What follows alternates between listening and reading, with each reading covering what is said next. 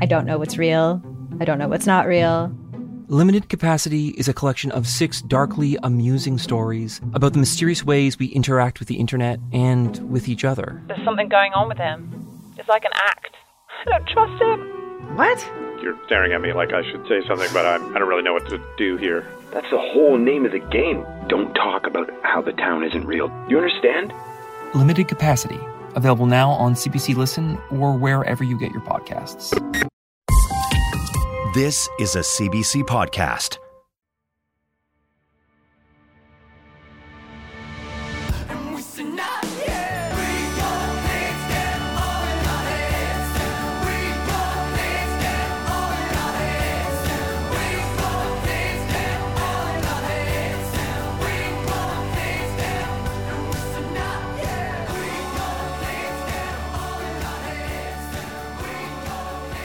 All right, we are joined by Alex McKinnon, the host of the new CBC podcast, Sorry About the Kid.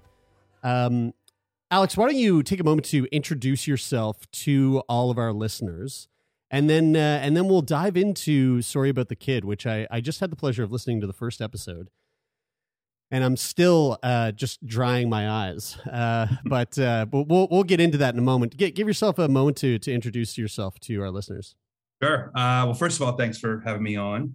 I'm from Montreal originally. I moved around a bunch in the last 10 years or so, but I've settled back down here recently. I worked in the music industry for a long time, worked in marketing in the States for a long time, and now I am doing mostly screenwriting and podcast hosting. Cool. I mean, we can talk about this off air, but I know that you have a feature length suspense horror that's going into production soon called Amber. I do. That, I've got a boner for anything that's in the thriller scene. So anything horror. Yeah, the scarier it gets, the harder it gets. That's it. I'll send it to you. That's how it works. So Alex, the podcast is it's a 4-part miniseries. And it's available January 19th, which as of this release could be before or after this has been released, so I don't know. But it's a extraordinarily personal story. It's your story about the loss of your brother when you were a child. Grief is something that we talk about quite a lot on the podcast, and it's one of those things that, you know, at some point everyone's going to experience grief in some capacity, and we all deal with it and manage it in our own unique way. But can you talk a little bit about how the grief of the loss of your brother affected you personally, in particular the memory portion of it, which I find kind of fascinating? Yeah, sure. You know, I was 10 when my brother died. He was 14, and it was, you know, it's I said this to somebody else recently that it's just like a very odd age because you're old enough to kind of know who you lost, but still too young to really be able to kind of express those feelings a lot. Mm-hmm. And so for me, I was just looking for anything else to kind of focus my attention on. And Paul was killed in front of a lot of people. It was in front of his high school, in front of a university. Hundreds of people saw him die, and it became a big deal in local news and national news. And you know, we had cameras in front of us for a long time, and the court case that dragged on for a long time was covered extensively too. And so for me, I threw myself into this kind of weird, where I felt like I was in a TV show. I felt like I was watching my trauma play out on the news. And it really kind of affected the way I remembered Paul. I started remembering more this kind of idealized version of him, that the version was being portrayed in the news and on TV. And I started to forget the little things that you know about your friends or your siblings or whatever, like the sound of their voice, their laugh, stupid inside jokes, like what a punch to the arm felt like from him, that kind of thing. And and it's just kind of, I'd say within about 2 years, I'd kind of forgotten everything about him. I remember the photos, remember the pictures, but I didn't remember the bookends of those. I didn't remember what happened before and after that photo. I just remember the photo. And yeah. When you said that you recall like sort of watching your trauma play out on the news, do you mean that like literally, like you were seeing these sort of news interviews and seeing that were you in them, or is that sort of like a figurative expression of the experience? No, very literal. I was seeing my parents, they were very hell bent on making sure that this wasn't just forgotten, that his death had meaning, I guess, that it prevented this from happening again, which unfortunately did happen again. But yeah, no, I was seeing my trauma, my reactions to it, and my family's kind of sadness and everything just kind of encapsulated on the news nightly, really. There's something really like your memory, and by your memory, I mean the memory of humans in general, like how fascinating of a function it is. I remember when before podcasts, remember when Serial came out?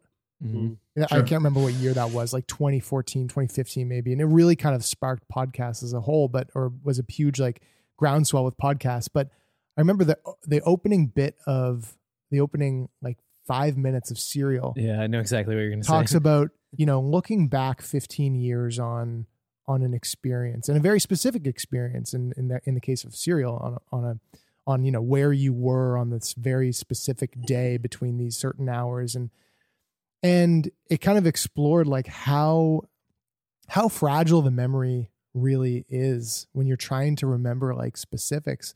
And especially as you go further out in time, like I think about my memory as like being very, very clear. And then as you start to move away from it, it starts to become very pixelated and very, and very, very broad. Like you said, like you remember photos and everything, but the experiences, the feeling of the punching of the arm, right? It's just like a fascinating function of the memory that we're just not able to like store that data, for maybe a bit of a crass way of putting it, in our minds over a certain period of time. And in your case, memories that are so important to you, and important to, like remembering a relationship that you had with somebody who was, probably closer to you than anybody else. I'm assuming. Yeah, and that's kind of the strange thing too. It's like as the years went on, I found that other people were much more able to retain those memories of him and their experiences with him, and I just kind of felt like left out in a weird way. Mm-hmm.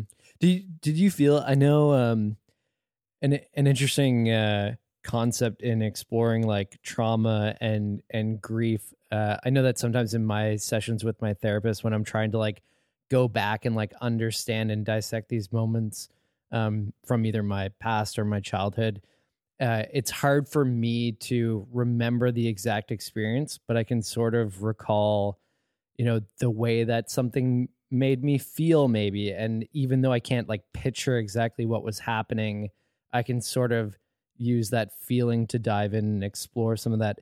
Have you had any opportunity to do anything like that, or is that even something that is possible for you? I mean, like without giving away the ending of the podcast, there was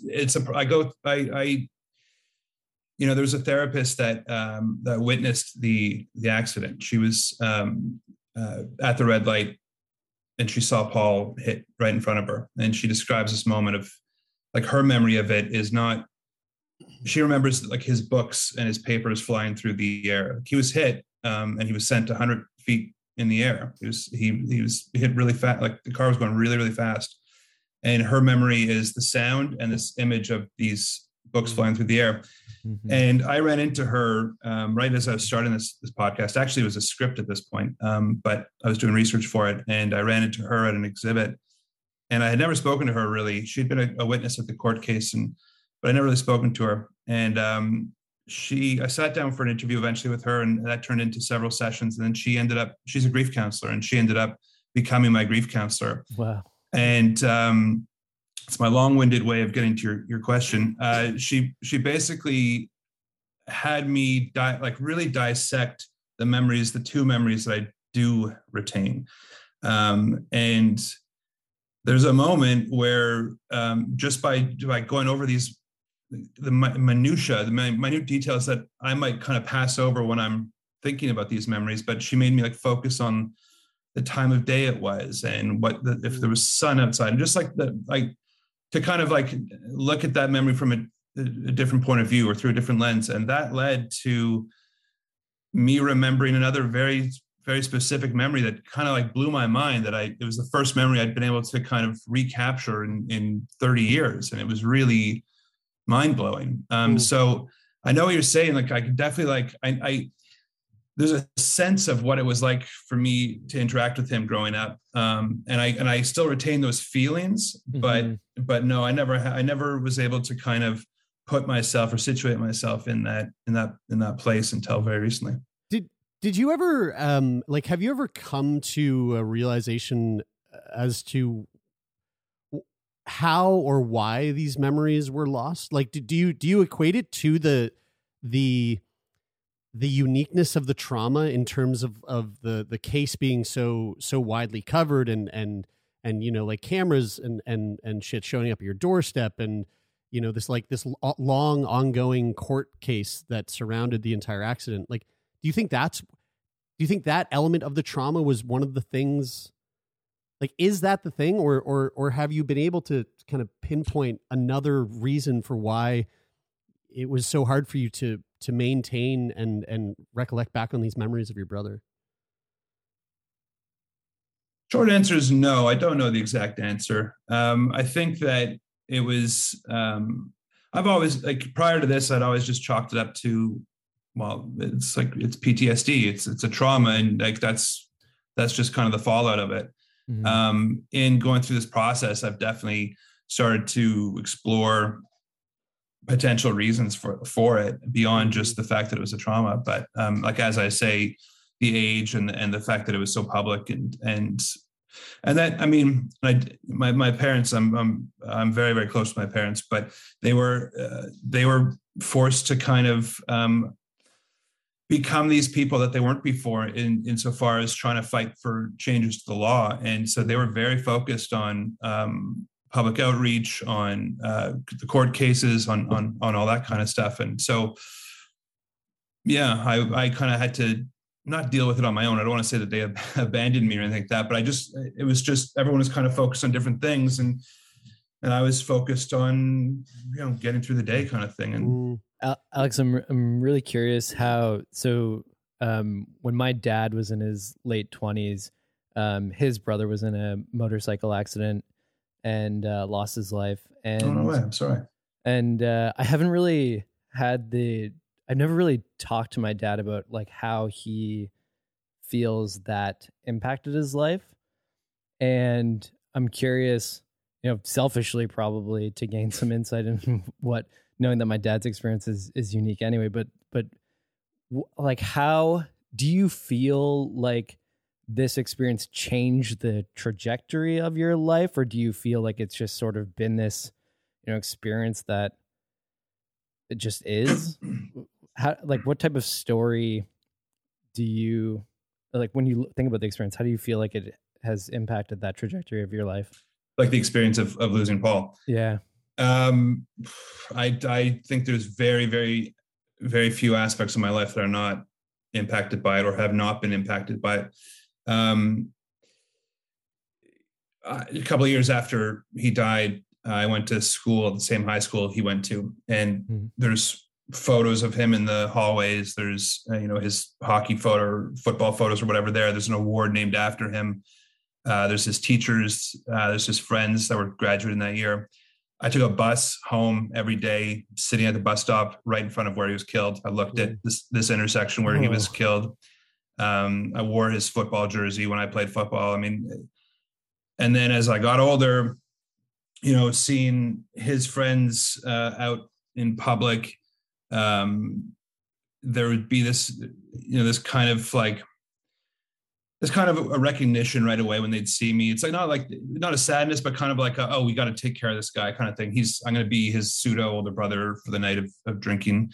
I'm going to take him under my wing, and then meeting people. English Montreal is a pretty small community, and everybody is it's 1 or 2 degrees of separation at most. And I'd be introduced to people that I'd say my last name, and there was always this glint of recognition, and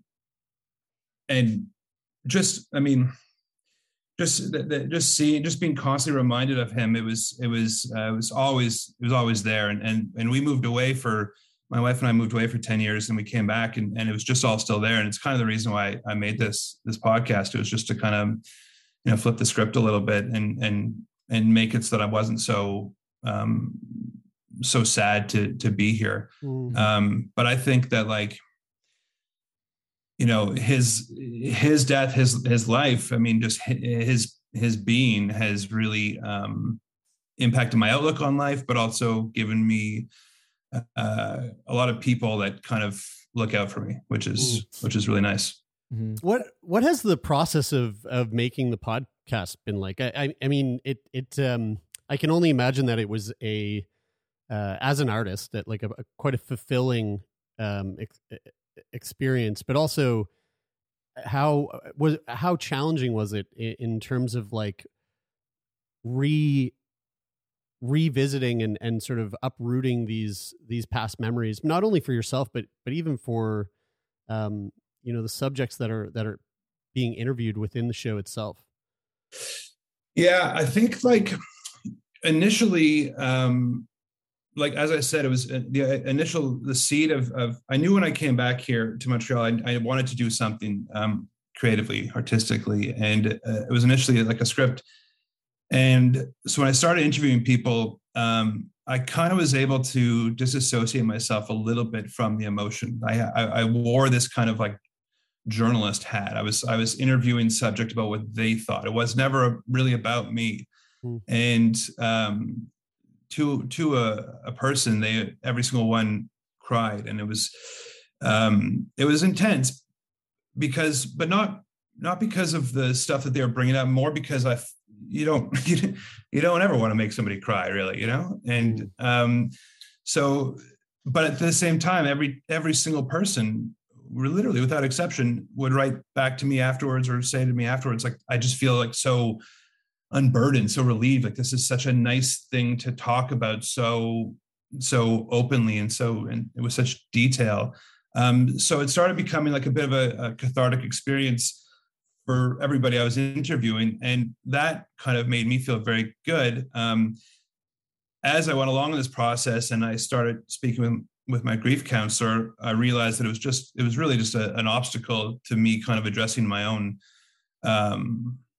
feelings towards everything, and the fact that I never really processed it. So when we turned that corner and the mic was turned on me, that became a lot more intense. And that's when I started to cry, which I hadn't done in a long time.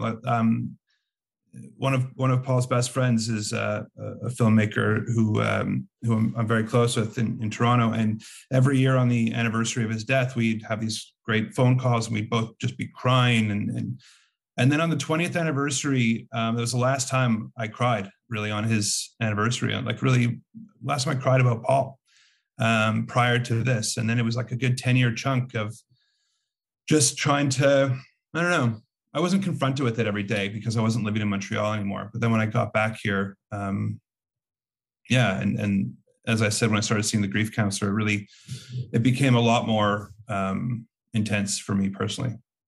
I feel like there's something, it was something to your question that you had a few minutes ago, Jer, about like why we're unable to remember. And then also kind of speaking to what you just said, Alex, about it being a sort of cathartic experience to hear these people express themselves and feel like they're unburdened. And then that prompting you, I mean, that obviously rings very true, obviously to us. I know it does with all the, people that we've spoken to, and how these heavy conversations, oddly enough, when you finish them, you feel better about having those conversations. And it's really nice. And I was having a thought while you were asking that question earlier, Jer, about like the way in which when we have like traumatic experiences, the memories from those traumatic experiences and like the images get like seared onto our brains, and that we are, like when you said, we were talking about the therapist, the papers in the air and the red light and these things. And, okay, relax, buddy. I was hit by a car a couple of years ago. I have like these like handful of like very specific, these very specific images in my brain that like, when I think about that, like that's what I see in my head, and I don't see really anything else, even though there's 1,000 things that happened that day. And I just don't, and from like a trauma perspective, it's like, there's obviously I feel like there's like a reason for it, like a reason in the way that those images that get seared onto your brain are important, and we need to like examine them in order to like understand why they're important, but at the same time like not let them dominate our lives, like get in the way of us, like not like them. They're not supposed to. I'm thinking like they're not supposed to make you not remember the things about your brother. They're almost like there to examine and to realize their importance. Like, was that when you started working with your grief counselor and you were able to remember those things about your brother that like you really hadn't had access to those memories? Was there a component of like, let's start with what we do remember and sort of like sift all that shit out of the way? That's exactly what it was, man. That's exactly, yeah. I mean, that's exactly how we started. And as I said, just look at that same thing from different angles. Like I'm not a qualified grief counselor, but in your case, like if you have certain memories from when you were hit, I mean, I was taught in these sessions to just not try to like search for other images, but look at that image, but just kind of look at it from a different lens kind of thing. And then that might lead to new discoveries about what happened in that case. In my case, that's 100% what happened. It was like, take a look at what you do remember and then just examine it from every possible angle.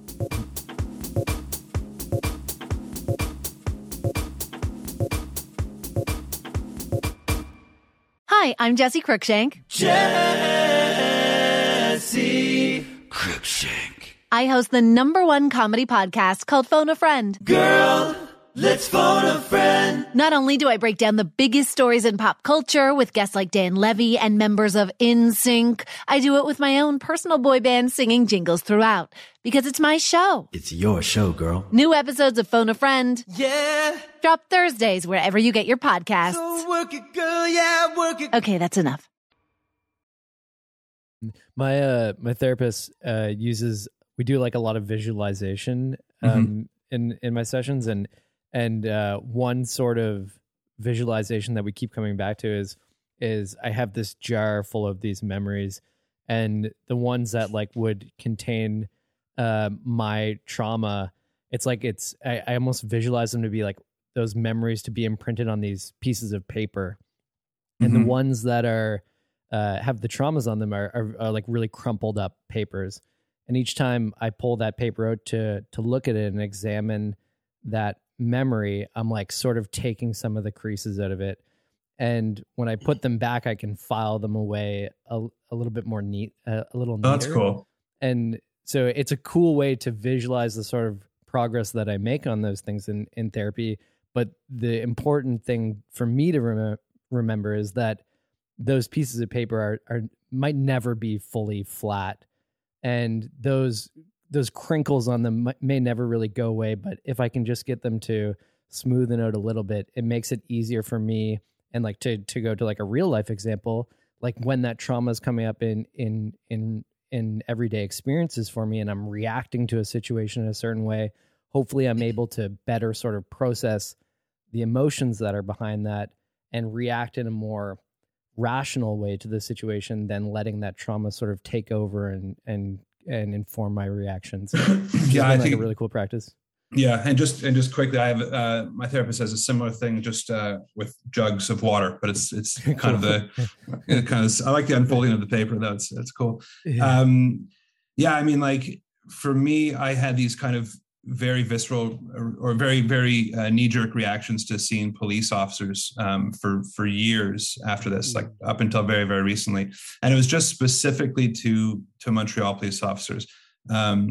I lived in LA for a long time, and you'd walk down like Hollywood Boulevard and you'd see these like jacked up, juiced up cops like just beating everybody up, and that didn't trigger me for some reason. I was like, okay, that's just LA. But I came back here, and I just saw red. I just feel the blood pressure going, and this process, if anything, has really kind of allowed me to do exactly what you said, just have a different reaction. And my therapist just kept on saying, like, it's not happening to you. It's not happening to you. Just repeat that, like just seeing them, and just, they could be doing something terrible to somebody else, and report that and be a witness to that. And make sure that's known, which is one of the things I really want to get through with this podcast is that aspect of it, but also just kind of be within yourself kind of thing. And just to point this out, because I'm not sure if it was actually mentioned or not, but where that emotion towards police officers comes from is that your brother was actually struck by a police car that was speeding past the school on that day. And I mean, again, not to like spoil anything, but the title, Sorry About the Kid, I mean, that is making the realization of where that title comes from in the first episode is probably one of the most gut-wrenching things I think about that first episode. And I totally understand where you were coming from in saying that, you had a really hard time with seeing police officers and having that be a trigger for you. I'm wondering, in terms of grief and, looking at what grief meant to you before this project and looking at grief now after having gone through it and about to, or just having released the show. Way to cover the bases there.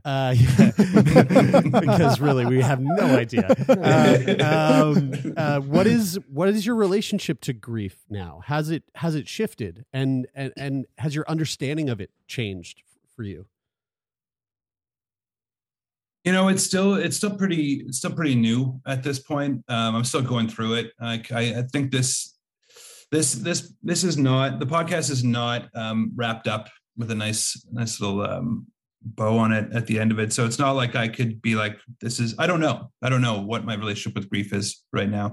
I've learned over the last 30 years what helps people grieve better. And I think it's, there's a guy in my elementary school whose brother died about 6 months after my brother died, and he reacted in a completely different way. He was super angry. He didn't want to talk about his brother. He didn't want to memorialize him in any way. It was as if it never happened, and he was going to move on with his life. And I remember thinking that was just weird and wrong at the time. And what I've realized over this many years is that there's just no way to grieve properly. Everybody grieves the way they grieve, and it's right for them. And when they feel it's not working for them, they'll find a different way, hopefully, to grieve. I would just say that the people around them, it's super important for people not to be afraid of grief. That, as you said earlier, it's like everyone's going to grieve at some point in their life. Unfortunately, it's just the way it goes, and probably many times over. And I think that anybody who's grieving, the only thing they really want is just to kind of be comforted, feel love, and to know that person meant something. That person who died mattered in a way. Mm-hmm. And so what I've learned really is just how to help somebody grieving, not necessarily to grieve better myself. Mm-hmm. Was speaking to the grief counselor your first time speaking to a therapist about this? No, when I was 10 or 11, like soon after my parents and my sister and I went to see a grief counselor as a family, and then individually as well. And both my sister and I, after the individual sessions, were like, no, not for us. And it was just, the timing wasn't right. That being said, had I gone to see Yvonne, the woman who I did end up seeing today, I think it would have been a different experience. She specializes in childhood grief. So it was interesting to kind of be in my 40s now and be going through childhood grief sessions with her. It was really interesting. That was actually, well, it wasn't the exact question I was going to ask, but it was similar in the sense that I was curious about how your parents wanted or, tried to, get you to, like, what their approach was in terms of you dealing with, obviously they're dealing with a lot of trauma, and they have to be, you're their child. They have to also be, they have to also look out for how you are digesting, this massive experience in your life. And that's always so interesting, especially when you're looking back, decades, where the approach to how we deal with everything is really different now. Like, we recently talked to somebody who, when she was, I think like 8 or 10,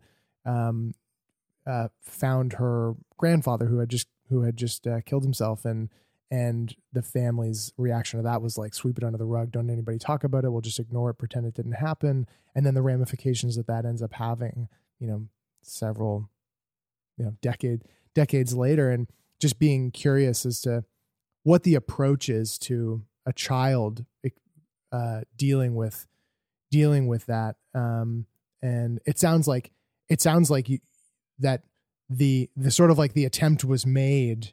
Like, how did you have that conversation with your parents in terms of saying, like, I don't want to go to do that? Was it like, I don't want to go, and your parents are like, okay, if that's not not, you don't feel like it's working, then that's what it was. Yeah. That's what it was. My mom, when I interviewed, I sat with my parents individually and together for hours and hours for this. And it's one of the things my mom says is that she felt that so I was 10, my sister was 16, when it happened, almost 17.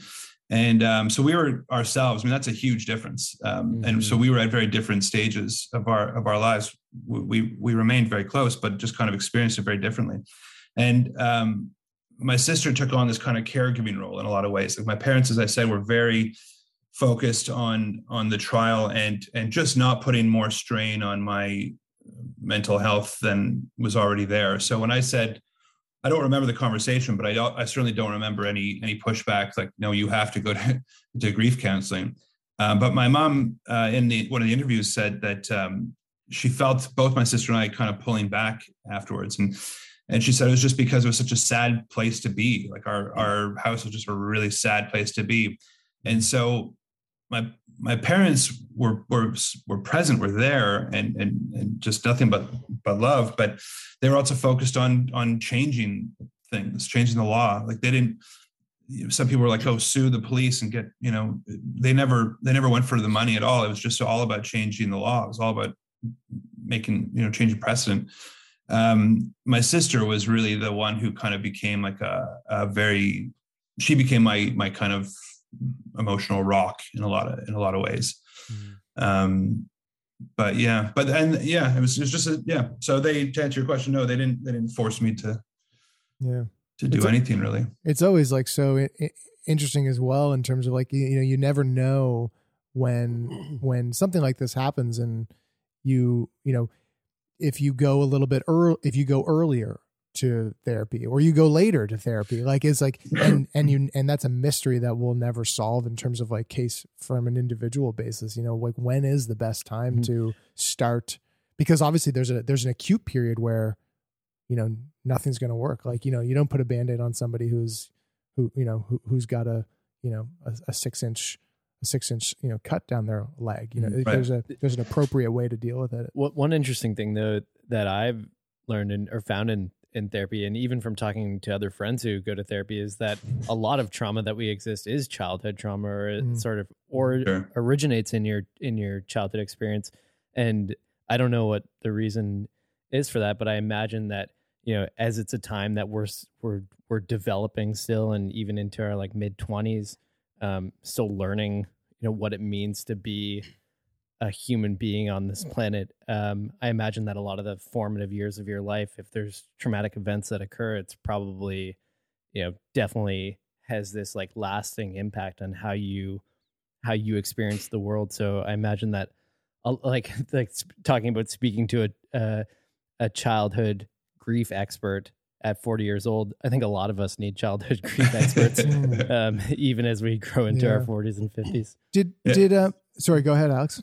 Oh, I was just going to say to that point, like one of the things that my counselor recommended for boys, especially, she treats a lot of, she treats boys and girls, but she was saying for boys, she'll often have like a punching bag in her office, and she just wants them to just let all the rage out, all those anger, all those emotions, just like channel it into anger and physical exertion. And she wants you to be exhausted by the end of it, because she finds that at that point, that's when you kind of are the most honest with yourself. And she gave an example of another guy where she did something similar, I'm not sure, I think she was involved in the study, but this guy in Africa, she's from Africa herself, and she told me a story about this villager whose daughter was raped and killed, and the father was just devastated and distraught, and the other people in the village brought him out into the forest and had him cut down this tree with like a dull machete, and it just took forever. And he was so exhausted, and then they made him drag that tree back to his house, or I think it was even a hut. And he was just, by the end of it, he was just weeping. He fell down and he was weeping, and he was like saying all the things that he was just he had too many barriers. He was just finally able to say it all.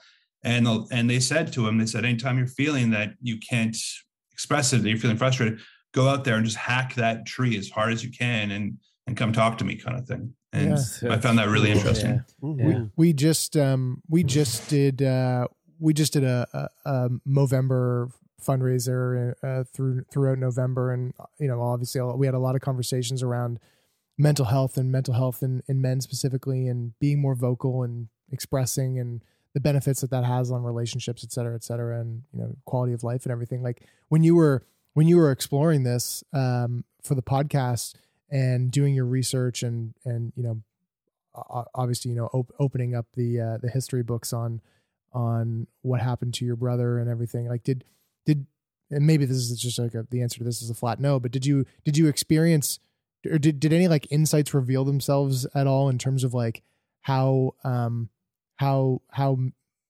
maybe like a boy or a man is how they can be affected by not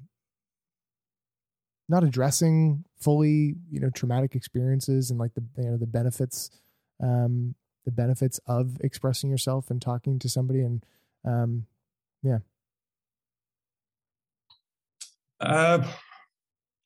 I mean, yes and no kind of thing. It's like I wasn't really able to be like, I wasn't able to do anything that was like specific, like, oh, this worked because I'm a man, or this would work if I was a woman. I think that there's definitely been an acceptance by and large, a change in the acceptance by and large for men to express themselves and the issues they're having within their mental health. And I think that's a great thing. I think for a long time, when I first started thinking about doing something like this, there was definitely a reluctance. I kept saying to myself, I don't want to make this like a tribute to Paul. I don't want to make this like a slideshow. Like who gives a shit about that? I mean, that's just like, I didn't see what the benefit to this would be. And then as I went through it, I did start to realize that, well, I mean, just sharing my story could help other people deal with grief, and that kind of gave me the fuel to keep going. How are you feeling about the upcoming or just recently release of the podcast? I know when releasing anything as an artist is kind of a big deal, and there's always like nerves and stuff, but something that's so immensely personal. How are you feeling about that? I'm feeling good. I'm feeling really good. I think, I was working with this story editor / producer / co-writer, Mira Bertman-Tonic, who is just, if you're ever going to make a podcast and you want to make it really good, get a Mira Bertman-Tonic. It's the key to everything. And we've been working really hard on this for a long time, and so it feels really, really good to get it to that point where it seemed like so far off for so long. To get it to that point that we're now going to be releasing, or released it last week or 10 years ago. So again, folks, Sorry About the Kid is the podcast. Alex McKinnon, this has been such a pleasure to sit down and chat with you about the process of creating something so personal, and to give us a little bit of insight into your own personal grief and how you've been managing that. All episodes are available as of January 19th. It's a 4-part miniseries.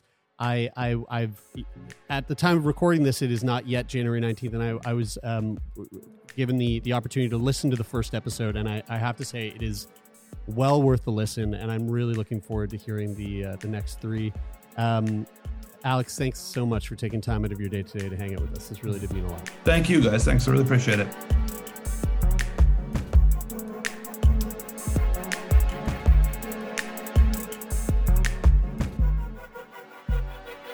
That is it for today. Thank you so much, everybody, for tuning in.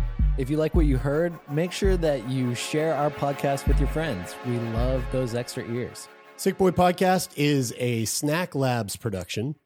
It is produced by myself, Jeremy Saunders, Taylor McGilvery, Brian Stever, and Lauren Sankey. Sound design is coming to you from Donovan the Meerkat Morgan.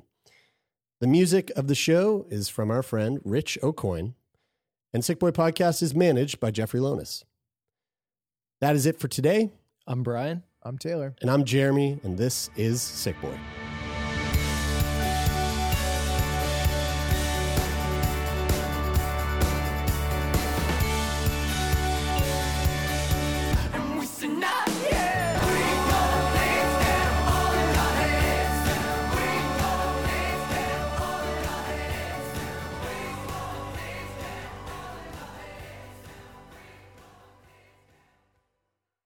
For more CBC podcasts, go to cbc.ca/podcasts.